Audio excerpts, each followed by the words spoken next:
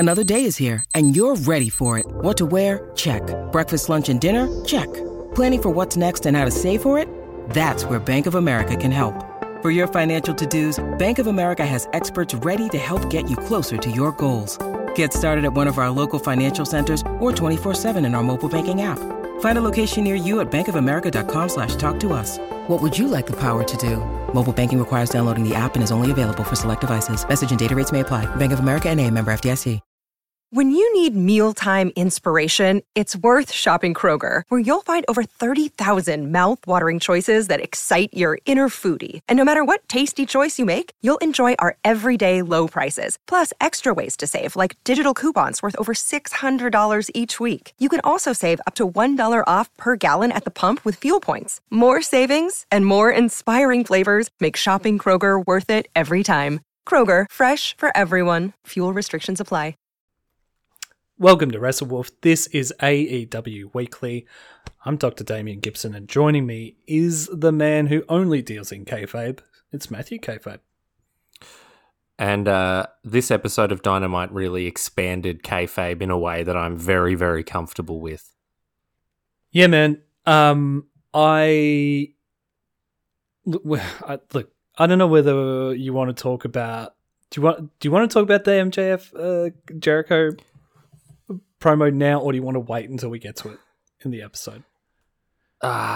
Look, I think let's wait. But I think to sort of tease, I guess, I'm going to suggest this is probably the best episode of Dynamite ever. I think there's a really strong case for that. And I think they've been in pretty good form, man. I think the last sort of... Since, what was the last pay-per-view that everyone was like, that was awful, where Matt Hardy almost died? Is that Double or Nothing? Yeah, there was... No, it was All Out, wasn't it? All Out, that's right, yeah. There's been about 2 to 3 bad episodes of AEW Nitro, and there's been about... every other episode's been from pretty good to extremely good, and this was extremely good.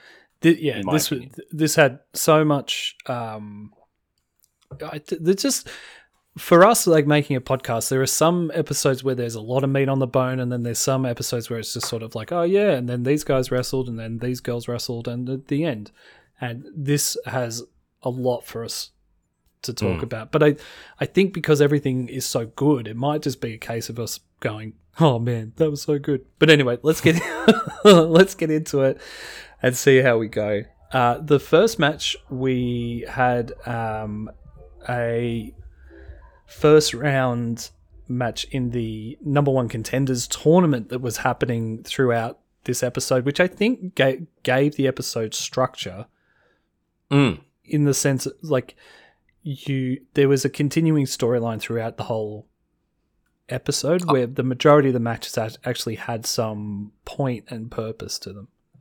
I love tournaments. I really like bracketed tournaments in wrestling. Like, it's a lot of fun, even if you know where they're aiming to go. Like, I don't care about swerves at all, but I really like that kind of storytelling. That's like, it's like March Madness in basketball. The finals in any sport. Brackets for competition is good storytelling. Yeah. And Wardlow got a win here over Jungle Boy, which I didn't really know how this match was going to go. I not to be Captain Negative, but we all expect Kenny and Hangman Page to be the finalists in this tournament, and everyone else is kind of superfluous. But it was interesting for me to see that Wardlow's getting his pish, as a certain commentator would say. Yeah, I think, and he looked really good. Was surprised. Like, he looked like a big monster, and I mean, Jungle Boy is very, very good at. Jungle Boy is very, very good at making big guys look really, really strong. Yeah, he sells really well. But I think Wardlow doesn't. Those kind of big guys. Also, there may be a few JR bad boy soapboxes that I get on throughout the course of the night.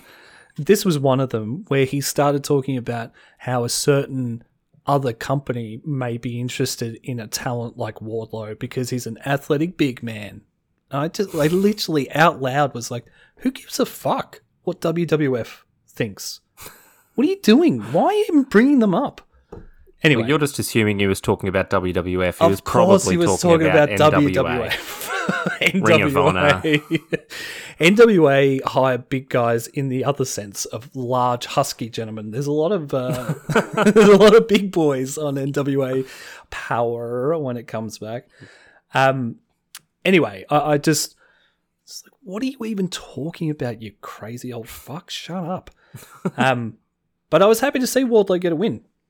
And I'm interested to see where that goes. We do have that underlying storyline of MJF versus Wardlow at some point, which I don't think is happening anytime soon, but this helps with that, right? Yeah, absolutely. And he's a good sort of, card to have in the top pocket for a while. And, maybe he becomes Batista in a few years. Who knows? Yeah, he could. I mean, I see what the bad boy is saying is that, he's got all the tools. And what I was going to say before I went on a rant about the bad boy is that those big guys can look great. And they did sort of protect him a little bit, but he's not a, who's a bad big guy? He's not a Yeti. I like that the first one you could think of was 25 years ago, briefly on Nitro. I didn't want to, I feel like if you say, let's say you say Nathan Kevin Jones. Well, I was going to say Kevin Nash, right? Let's say you say Kevin Nash, then see, your face went, oh. So I wanted something definitive, You can't say Kevin Nash is bad. Kevin Nash is average in the ring, and according to Bob Backlund, deeply dangerous. But anyway, let's not talk. We have another podcast where we're going to be spending a lot of time talking about Kevin Nash. I think the thing about Wardlow as well is that at some point he has a ready, because he's so perfectly manicured. Like his beard is perfect, his hair's perfect. He's going to be a gym fuckwit character, and that could be a really good character. Like almost like Randy Orton has a very similar character.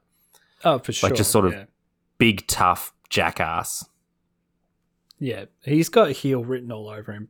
And I'm sure he's learning quite a bit from young Maxwell as well, doing all those promos together. But anyway, we'll get to him in a bit. Next up we had... So last week ended with Eddie Kingston and the Kingston Five choking out Jon Moxley and showing him the belt, and Kingston sort of screaming like, I didn't tap out. And there was more to that we didn't see, and it happened after Dynamite went off air, and we got to see that tonight, where Eddie Kingston did a very Eddie Kingston promo in the sense of like, you sold out, John, like, we were brothers, and all that kind of Eddie Kingston business where you sold out and you met your pretty wife. I love how Renee gets a compliment in this though, like I was waiting for Eddie to say something like, and she's a whore or something awful like that. And it was like, no, just you met your beautiful, wonderful wife, but you're a fucking sellout. I like that. It was a nice little flourish, which set up the next promo, which is Jon Moxley's sort of reply to that. And this might be an episode of big calls, but I feel like this is this may be the best promo that Mox has done since he's been in the company. It feels like there's something real to this, and maybe it's the history of friendship between these two, and they work really well together. Maybe there's some realness behind these promos, but it's that realness that is really drawing me in, and I'm loving every second of this. I would say this is the best promo Jon Moxley has cut in any of his forms since he was CZW champion and cut a promo about how he's not used to having a target on him and how he's going to assimilate the title into his blood, and they'll have to, kill him to get it out. This was awesome. This was so good. Yes, I want to see Eddie Kingston kick the shit out of Jon Moxley and win, because I don't know how Eddie Kingston can say I quit. I feel like Lance Archer can lose to Jon Moxley MJF could lose to John Moxley. Brian Cage, to a lesser extent, could lose to John Moxley. But like Eddie Kingston's whole character is that, and that's what makes this so exciting, is that he probably is going to lose, but like it's going to be so much more meaningful than just losing a title shot or anything like that. His whole character is built around not quitting, and it's awesome. Yeah. I really like. So at the end of this promo, where Mox basically says, like, this is personal now, which, you know, kind of like, it was great. Just watch it. I was going to say, like, that's kind of all of Mox's promos, but this one is fantastic. It gets announced that at Full Gear there will be an I Quit match for the AEW World Championship. And the good thing about this is, like, obviously this hasn't been a 6-month planned match or feud, and very clearly that they've been able to be a bit nimble and be like, hey, well, this is Eddie Kingston's character, and like this is sort of John Moxley's character, and this is how the feud's going, so this would be the match that made sense. It's not like, ooh, actually it's November, which is time for WWE I Quit. So we've got to have 6 I Quit matches. So it's just all of a sudden, you know, every second character has a refusal to quit. It's cool that they're not like shackled by, and it makes the gimmicks feel so important. Like when they do use a cage or that kind of stuff, it's like, oh shit, this is like not just something jammed in because they've got to do that every year at you know, WWE cage fight. Oh, I know it's called Hell in a Cell. But I just think it's great. Like I just think it's an example of the fact that, you know, Full Gear isn't anything, therefore it can be anything. Yeah, that's what just to follow on to that point. It's actually easier from a storytelling point of view to not have those kind of things. Yeah, and you're not, because you're not trapping yourself into like, oh, well, you know, the Fiend and Roman Reigns feud has all been centered around, I don't know, Alexa Bliss, but we're going to have a Hell in a Cell match because it's December and that's what we do. Like, you know, it would make much more sense to have an Alexa Bliss on a pole match. Well, and the fact that, you know, the Fiend is a magical creature who teleports all over the place, and like, oh, let's put a bit of a cell in him and put a ring of salt around the cell so he can't teleport out. See, the ring of salt, that's good. I like that. That's something. Okay, well, I'll write that to. All right, hang on. Let's pause the podcast so we write to Vince again. Yeah. Anyway, this is something to really look forward to, and there's more to this feud coming up. But this is Mox's part, and he knocks it out of the park. In the meantime, we get a second match for the number 1 contender tournament, Sonny Kiss versus Kenny Omega, and I feel like you should do the majority of the talking about this because you've been calling for this version of Kenny Omega to be in AEW basically since Dynamite started, and we got cleaner Kenny Omega. Are you excited? Are you happy? Or we knew it was going to be the cleaner because he got his 6th theme song change, and there were 2 scantily clad women with brooms cleaning as they are. I did love that. It was great. It was the most, and his theme now sounds like something from Tron, which is just perfect for like who he is as a character. Him coming in and just, you know, like it's a shame because I like Sonny Kiss and like, but also given what this version of Kenny Omega is going to be, I don't think this buries Sonny Kiss because Kenny Omega's about to go do the exact same thing to whoever he ends up facing. Absolutely not. I didn't think that at all. I mean, it was he beats him in 30 seconds. It's a squash match. Yeah, points to his wrist to have his hand held up by the referee, like he's bored by the whole thing. It's just fantastic. Yeah, the face on him when he was like counting the pin is so. I mean, this is. I know a lot of people who listen will love the Elite, and you know. But for me personally, I didn't really know much of their New Japan stuff, and so AEW is how I've got to know them, and they've all been kind of baby faces so far. And the whole time, and anyone who's listened to the podcast knows how I feel about the Young Bucks, they all should be heels. Maybe, I mean, Cody's very good at being a babyface, but yeah, it just immediately, for me, seeing Kenny Omega come out like this last night, I was like, oh, okay, fuck, I get it. I get what... Like, I mean, it's been a slow build, and I've liked it more and more. But like that entrance, like it's tongue in cheek, but it's also makes you really want to hate him. You know, the way that he pinned Sonny Kiss, the sort of fake sportsmanship afterwards, like it's great. And you know, if you set up a feud between like Moxley and this version of Kenny Omega, it could make AEW the number one, you know, wrestling. Why can I not think of English words? Company going around. Well, I think this, you know, I think we're probably going towards Hangman Kenny in the finals. That's my hot take. You know, there's a chance that, you know, maybe Hangman gets trucked and it's Kenny someone else, but I'm almost certain that it's going to be, from a storytelling perspective, Hangman Kenny, and then Kenny's going to win. And then Moxley obviously has already faced Kenny, but not this version of Kenny. Like, it's time for the killer, at the ace of AEW, to just, you know, come in and beat Moxley in a meaningful manner and then be this a massive, massive star. Because Moxley doesn't need the title at this point.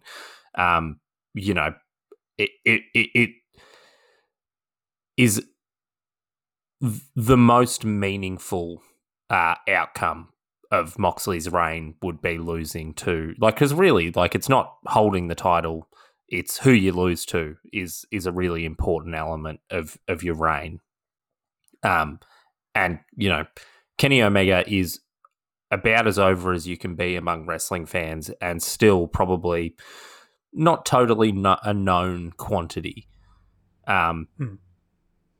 And once people see how great he can be, like, they could just have a year where he's just having incredible matches and being an incredible character, and, you know, that would be awesome.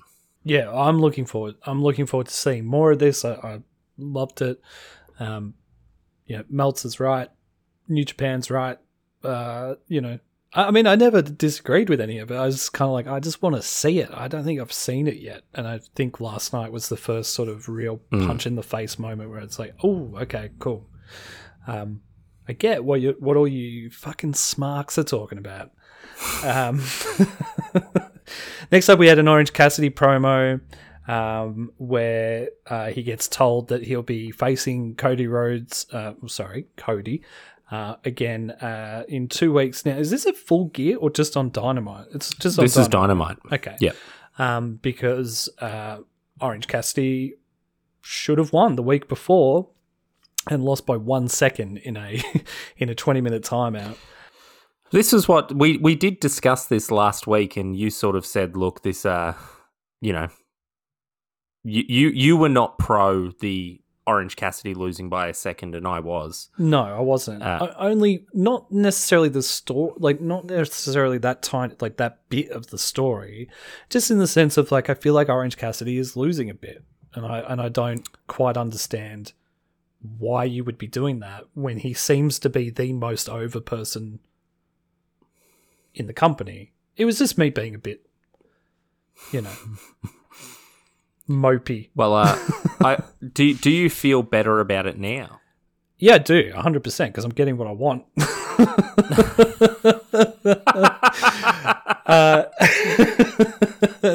So there's some honesty for you. No, I mean, of course, like I mean, you get to see these guys wrestle again, and they put on a really good match last week. There was some things going on in my personal life that, you know, I was probably a bit down and stuff. So yeah, I mean, I want to see these guys wrestle again.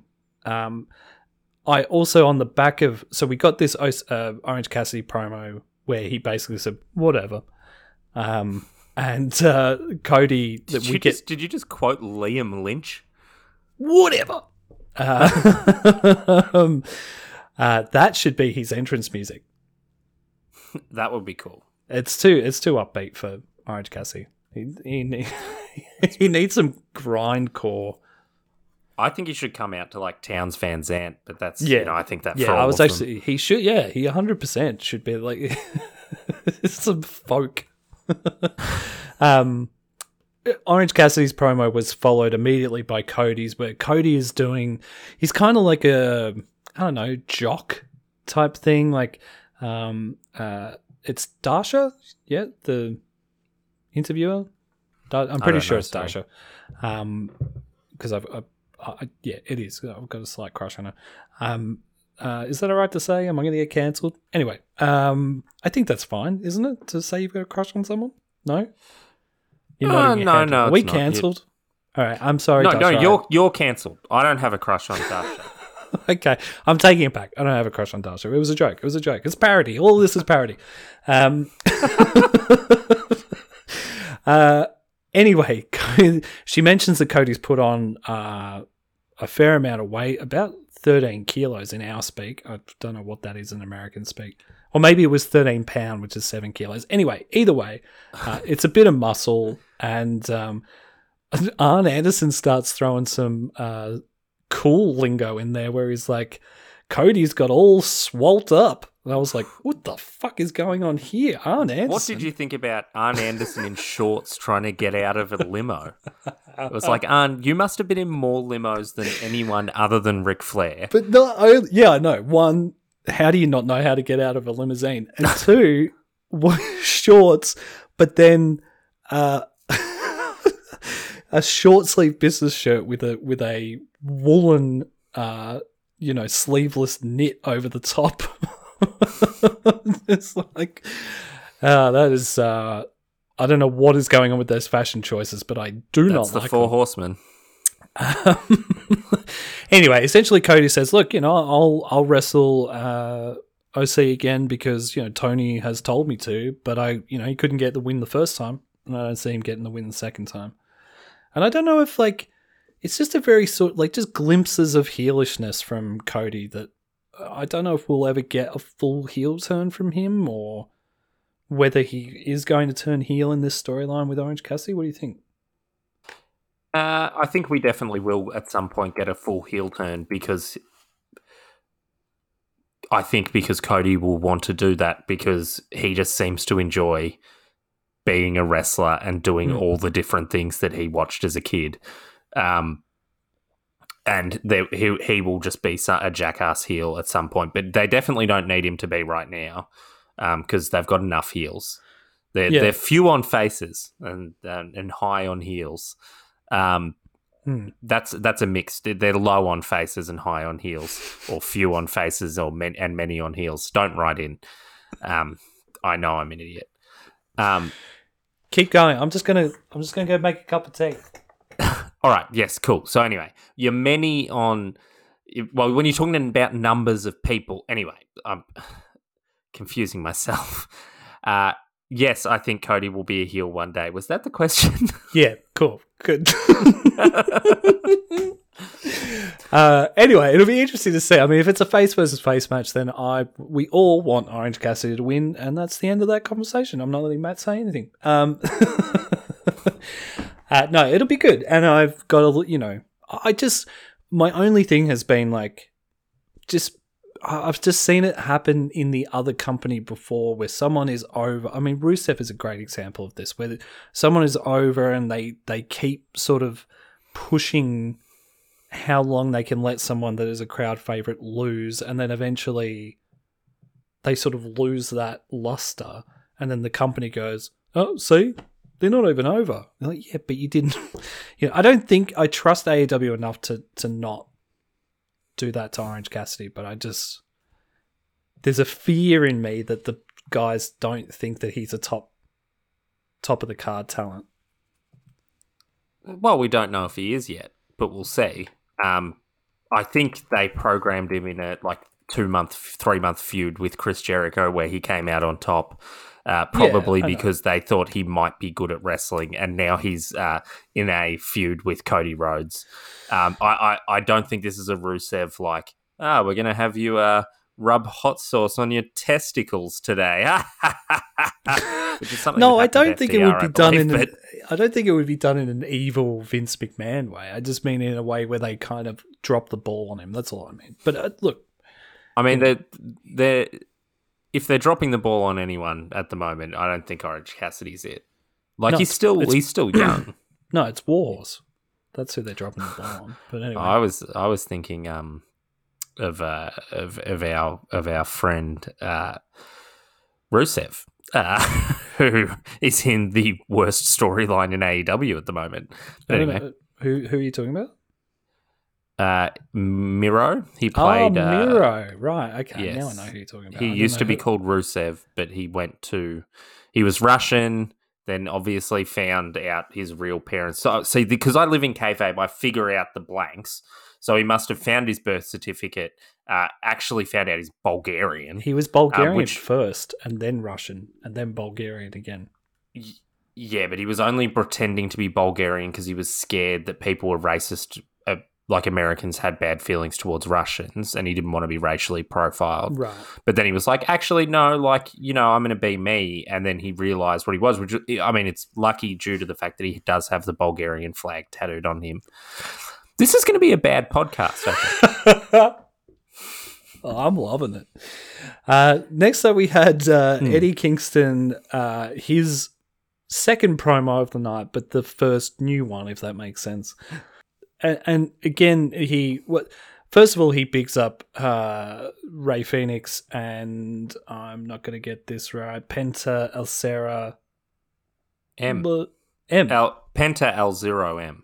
Penta L0M. Okay. It's Pentagon Jr. Yeah, Pentagon Jr. So that's what Anyway, he bigs up both of those guys, and then basically just goes to town on John Moxley verbally, saying that you're a sellout. Just to be clear with what Damien's saying, he did not have sex with John Moxley during this promo. What is going on? This is what happens when we record straight after work on a Friday. Look, I mean, I could try and recount this word for word, but I would do a terrible job. It's just a continuation of everything that we've already said about Mox and Eddie Kingston in this promo.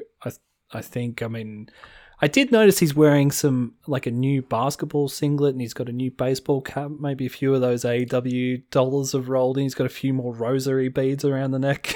Well, I mean, he is wearing a Carmelo Anthony New York Knicks jersey, which Carmelo Anthony hasn't played for the New York Knicks for some time. So I think it's a new old jersey. Yeah, well, that's what I was going to say. I've got a brand new Bret the Hitman Hart t-shirt on, and he hasn't wrestled for a bit. I mean, the difference is Carmelo Anthony plays for another team, and he's played for like 6 teams in between playing for the Knicks. Right. Anyway, we're falling down so many different rabbit holes. Following on from Eddie's promo, we got what I think was the match of the night in Ray Phoenix versus, I'm just going to say Pentagon Jr. No, I should get used to saying his proper name. Penta. Penta, what am I saying? Is it what? Penta L0M. L0M, okay. Oh God, I sound like such an old man, old bogan racist man. What is his name again, Matt? Tell me. Anyway, let's go with Penta. I just wanted to point out that Eddie Kingston calls out JR on commentary again, and I just love it. I just love it so much. And he just wormed back into his little hole, didn't say anything for a bit, and then came back and was basically like, oh, I wasn't trying to say this thing to Eddie. And Eddie was like, whatever, JR. And I loved it. Agreed. It was really good. And this match was phenomenal. Yeah, I was going to say, on the positive side, Ray Phoenix did a 720 corkscrew off the top rope into Penta. I mean, standing start. I don't quite understand how he does these things, but they built up the brother angle here really well. There was some brutality here, but some beauty as well with the rope work of Ray Phoenix. I just loved every second of this, and Ray Phoenix won. So, and leading us to Ray Fenix versus Kenny Omega, which is going to be sick. Next, we got a Colt Cabana and Dark Order promo. There's this sort of continuing storyline of like Colt Cabana is now the black sheep of the Dark Order, even though they went after him really hard. I don't care about the storyline at all. I just like to see John Silver, who I think is hilarious. Yeah, he is hilarious. He also does a very good job of being a heel because I want to slap his face real bad. Everyone who listens to the show knows that I really like Colt Cabana because of his on-again, off-again friendship with a certain other wrestler. And I also like him as well. But I don't know, where does this story go? Like, where does Colt Cabana go with this story? Nowhere that interests me. Yeah. I don't see the only thing that can happen is that he ends up out of the Dark Order, right? But will anyone care? I just don't. I don't care about him in the Dark Order, so the likelihood of me caring about him out of the Dark Order is pretty low. Did you ever run in with Colt Cabana once or something? You've got like a you have a really low opinion of him. Yeah, well, I enjoy him. I've enjoyed him previously as a very small character. The match that we're about to have, Colt Cabana, Adam Page, I just think 40-year-old Colt Cabana might not really be able to go anymore. Yeah, I think that's fair. Certainly not in a singles match. Like, he's a big dude as well physically. Like, it's a lot of he's a former Christian Wrestling Alliance heavyweight champion, and I think he can retire and go into their Hall of Fame for all I care. Yeah, I think Colt can be a really meaningful addition to AEW, but I don't know whether that is in being a wrestler so much. I think maybe on commentary, maybe as a valet or a manager. Yeah, I know someone that I would get off commentary and put Colt Cabana in his place. So, Tony Schiavone. Oh, no, I like Tony Schiavone. I think he's really good. No, I'm joking. It's the bad boy. He's just got to go. He's got to go. Hangman Page won this match. There's not really much to write home about, as we've always covered with Colt Cabana. It's a kind of meh match. Yeah. Anything you want to add about this one? No, this probably would have been better if it was a minute or two shorter. From a storytelling perspective, maybe it would be nice to see Paige and Hangman and Kenny clean their way through the rest of the competition and then have an absolute belter. Nothing exciting happened, and also really Hangman should be facing heels, not faces at this point, because he's still building and he's going to be a great face. I agree with that. Let's just keep him against heels. You write the show. You can do whatever you want. That's true. Next up, it's MJF and Chris Jericho I don't even know how to start talking about this promo. Do you want to try and have a go? This is a wrestling promo as written by Cole Porter, and it's amazing. It is essentially like D Lovely. It's fantastic. It is bizarre. Also, Chris Jericho, as he starts to sing and dance, looks more puffed out and sweaty than he has ever looked in a wrestling ring. This is one of these things that will be it'll be a touchstone for an entire audience for decades. This will be something that will be, whether you loved or hated it. The majority of the stuff that I saw was love. I'm sure there's some people who Jim Cornette. Jim Cornette would have hated this. And good, because fuck him. But MJF can sing a little bit. He and Chris Jericho's voice does not suit Cole Porter. That's what, like, he needs to just be doing his Sebastian Bach impersonation. Yeah, oh, don't bring up Sebastian Bach with Chris Jericho. They've got beef. I think. Do you know about this? Yes, but I think that's pretend. Is Sebastian Bach the come on, feel the noise person? No, that's Slade. He's isn't that Twisted Sister, Sebastian Bach? We're not gonna take it. Oh God, Sebastian Bach sucks. I actually saw Sebastian Bach play with Guns N' Roses when Buckethead was in Guns N' Roses, and the Guns N' Roses. So Sebastian Bach played, and I was like, "Oh, Sebastian Bach sucks," but at least he's excited to be here. And the way the Guns N' Roses set went was they played one of their classic hits, and people were like, "Oh, this is exciting, Sweet Child of Mine. This is the song I like." Then they played a new song off Chinese Democracy, which was not released yet. So people were like, "Okay." And then everyone would leave the stage, so maybe someone in the band could do illicit drugs. While one member of the band stayed on stage and like played the rhythm guitar to Back in Black or the piano to Angie by the Rolling Stones. And then they would just repeat that formula for, and I was like, wow, I saw Guns N' Roses and Sebastian Bach was better than them. Yeah, this is a promo where if you haven't seen it, go and see it. And it I mean, I would assume that you're an AEW watcher if you're listening to this podcast. Share it with people. You know what I mean? Like, get more people watching AEW because, I mean, this is a huge risk for a TV show to take. I mean, like, the trust that Tony Khan has in Chris Jericho and probably to a slightly lesser extent MJF is huge. And, I mean, he knows he's always going to get something good, but when you allow someone like Chris to have full... Well, we don't know for sure whose idea this was, but I assume it's Chris Jericho's. There were some real Chris Jericho moments in it as well. It's just, it's not worth speaking about in like a detailed way. Like, you just have to go watch it. You just can't do it justice. Even the,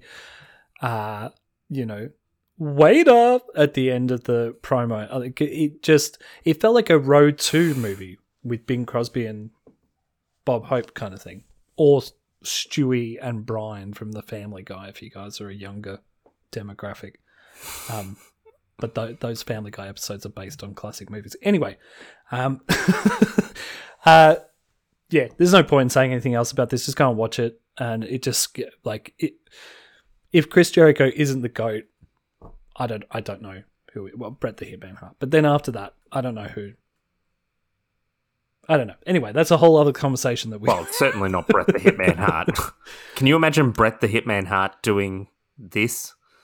Bret just complains about how wrestling's real and how he didn't win a match in Montreal 25 years ago. Like, fuck Bret. Bret sucks, man. Hey. You fucking punk rocker. Yep, I'm just like Axl with your Rotten. Your blonde mullet and your sexy boy paraphernalia. I was going for a more nasty boys kind of punk, but okay, I'm happy with. I'd rather be Shawn Michaels than one of the nasty boys. Yeah, I know. That's what I thought. You like. We always have this Bret Shawn thing. This is like one of the first conversations we had was that. Yeah, because like Shawn Michaels a really, really good wrestler and promo maker, and has wrestled for a long time, and put numerous people over in fascinating ways. And Bret Hart is a piece of shit. I think you're getting that. I think you're getting that confused. Nope, I'm not. It was Shawn Michaels put The Undertaker over, and Ric Flair. What a champ! Hey, he put Triple H over. Oh yeah, he did. He did put a young, down and out wrestler over forever. Thanks, Shawn. Now we've got King Hunter in charge of everything. Thanks a lot. Bret Hart had 2 good matches, and one of them was with Shawn Michaels. So, well, one of them was with Shawn Michaels. That's true. I mean, they did have good matches together. One of his 2 good matches. You're right. Fucking 2 good matches. Anyway, let's stop talking about this. We should have a Brett versus Sean debate on the channel at some point. Yeah, that would be embarrassing. That would be like having a. You're like, I think Gish is the best Smashing Pumpkins album, and I'm like, I'm pretty sure it's Melancholy and the Infinite Sadness, friend. And then you're like, well, we're going to have a debate on it. You're like, I Am One, very good song. It is a very good song, but I agree with you. With Melancholy. Anyway, Britt Baker is next, and she comes out and wrestles. I'll be honest, I didn't write her name down. I've just written Britt Baker wins. It's nice to have her back. They're my notes for this match. Yeah, it's great. She also looks way better in the ring now. You reckon she's been doing some extra work? I suspect she has been. There was one particular. There was a couple of moves, but there was one particular.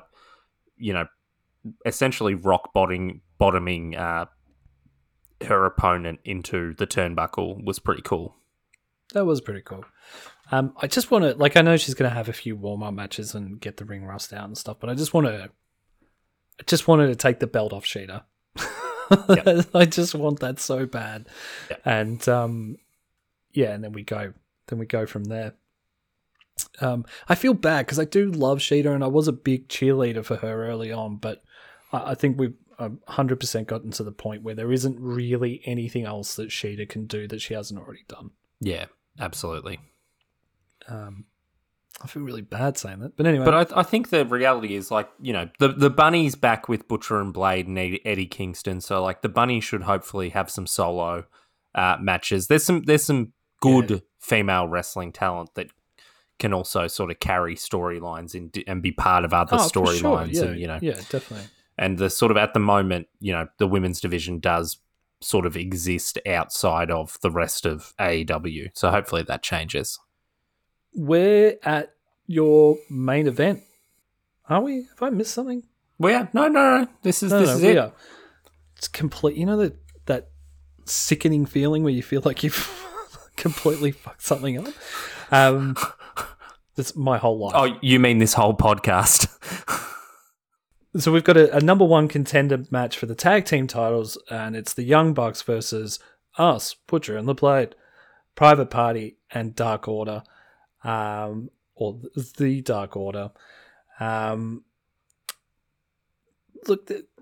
I enjoyed this match. There were a few little bits and pieces story-wise that happened. They mentioned that QT Marshall has broken up with whatever her name was beforehand and is now the Bunny again, which is just so much better. It just looks better. It's just let's break up the Nightmare family or collective or whatever they're called, and let's never see QT Marshall ever again. It actually made me a bit happy to see him look so upset, and which makes me an awful person, but it did. And I'm happy for our boys, the Butcher and the Blade. I just want to give a shout out for FTR on commentary almost immediately, talking about how good looking the Butcher is, and keeping that up throughout the commentary. I very much I always liked FTR in any company that they've been in, but I'm really, really starting to like them quite a bit. Yeah, this was 30 minutes of the best tag team divisions in the world, just going at it, and it was deeply enjoyable. The Young Bucks won, which, whatever. And yeah, it's just it's quite fun. Private Party had another sort of good, mediocre, a B+ showing. Butcher and Blade did exactly what they needed to do perfectly, as they consistently do. And John Silver's great. This tiny little muscle. Actually, John Silver and do we know the other guy's name off the top of our head? Alex Reynolds. Yeah, Alex Reynolds. They're a good tag team, man. They're good wrestlers. They're highly entertaining. They pull off fantastic moves. There was a moment watching this match where I was like, God, I love tag team wrestling.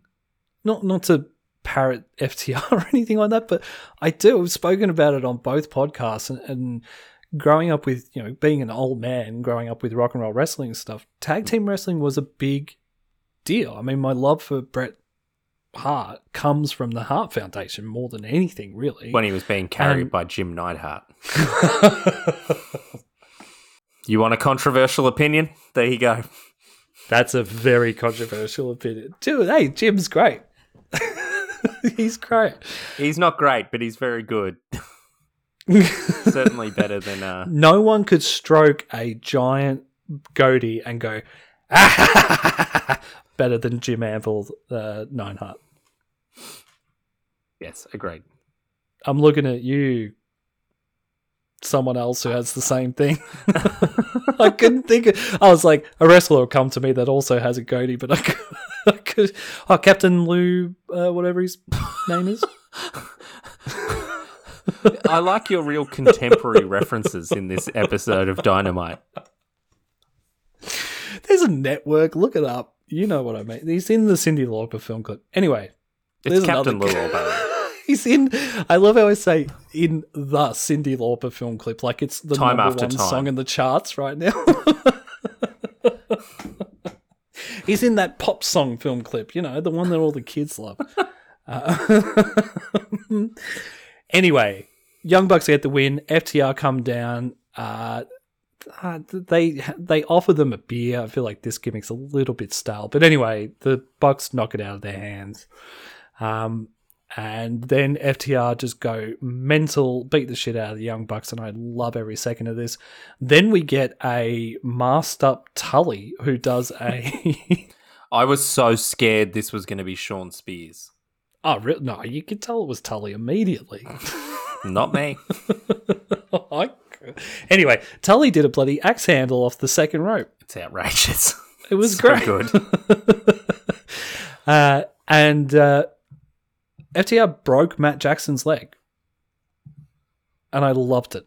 I loved every second of it. I would pay good money to watch people break Matt Jackson's legs every week.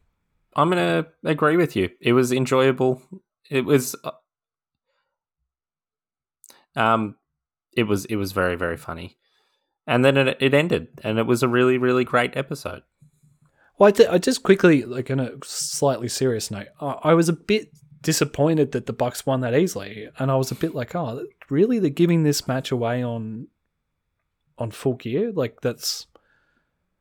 I'm surprised. They're giving it away to the people that pay $30 to... No, but I mean in the sense of, like, there won't be a crowd there, and it won't... You know, like, this is a big fuck-off match that people have been waiting for a long time, and it was kind of like, you could quite easily stretch this out for another 6-12 months, I reckon, before you actually give people that match. And I think it deserves to be in front of a crowd, right? Like, I mean, I also don't want people to die of COVID to go watch wrestling, but I'm just saying, like, if there's a chance that it can be done in front of a live audience, then it's probably worth holding off on. And then this broken leg part of the story came along, and I was like, okay, cool.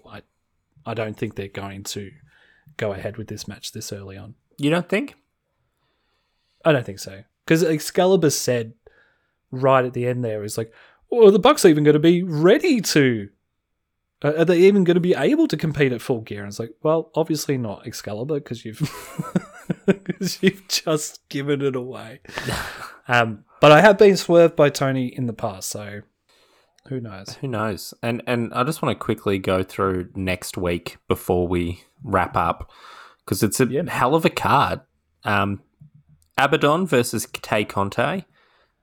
Abaddon is an exciting wrestler that I'm looking forward to seeing more of, particularly against someone Abaddon. like Britt Baker. Like, that could be a really interesting, funny feud. For sure. Kenny Omega versus Rey Fenix in the Eliminator match. Is Dave Meltzer already getting his star stamp out? Yes. I think he's already made up his mind that it's a 5-star match. He is going to, in your words, go to town on this match. Hangman Page versus Wardlow in the other Eliminator match. I'm into that. And Cody versus Orange Cassidy for the AEW TNT Championship in a lumberjack match. Oh, I missed that it was a lumberjack match. But that's cool. Because the Dark Order threatened to be there. So it's to stop cool. them from doing silliness. That's another great example of using a stipulation to help the story. And I look forward to AEW Lumberjack, the next pay-per-view. Yeah, I know, right?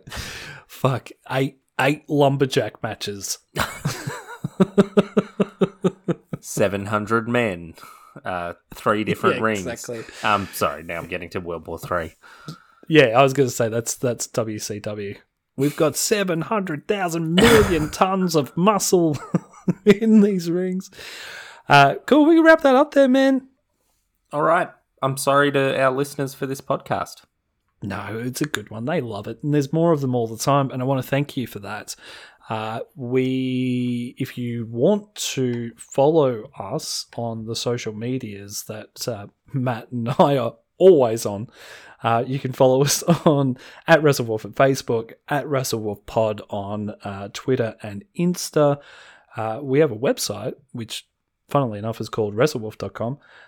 Or you can send us an email at WrestleWolfPodcast@gmail.com. Got that? Good. If you can rate and review us wherever you can, but most importantly, sort of like Apple, if you do it on Apple, that'd be great. iTunes, Apple Podcasts, whatever they're called now.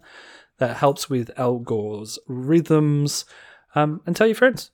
That seems to be what most of you are doing, and we really do appreciate it. There's people listening in Canada now.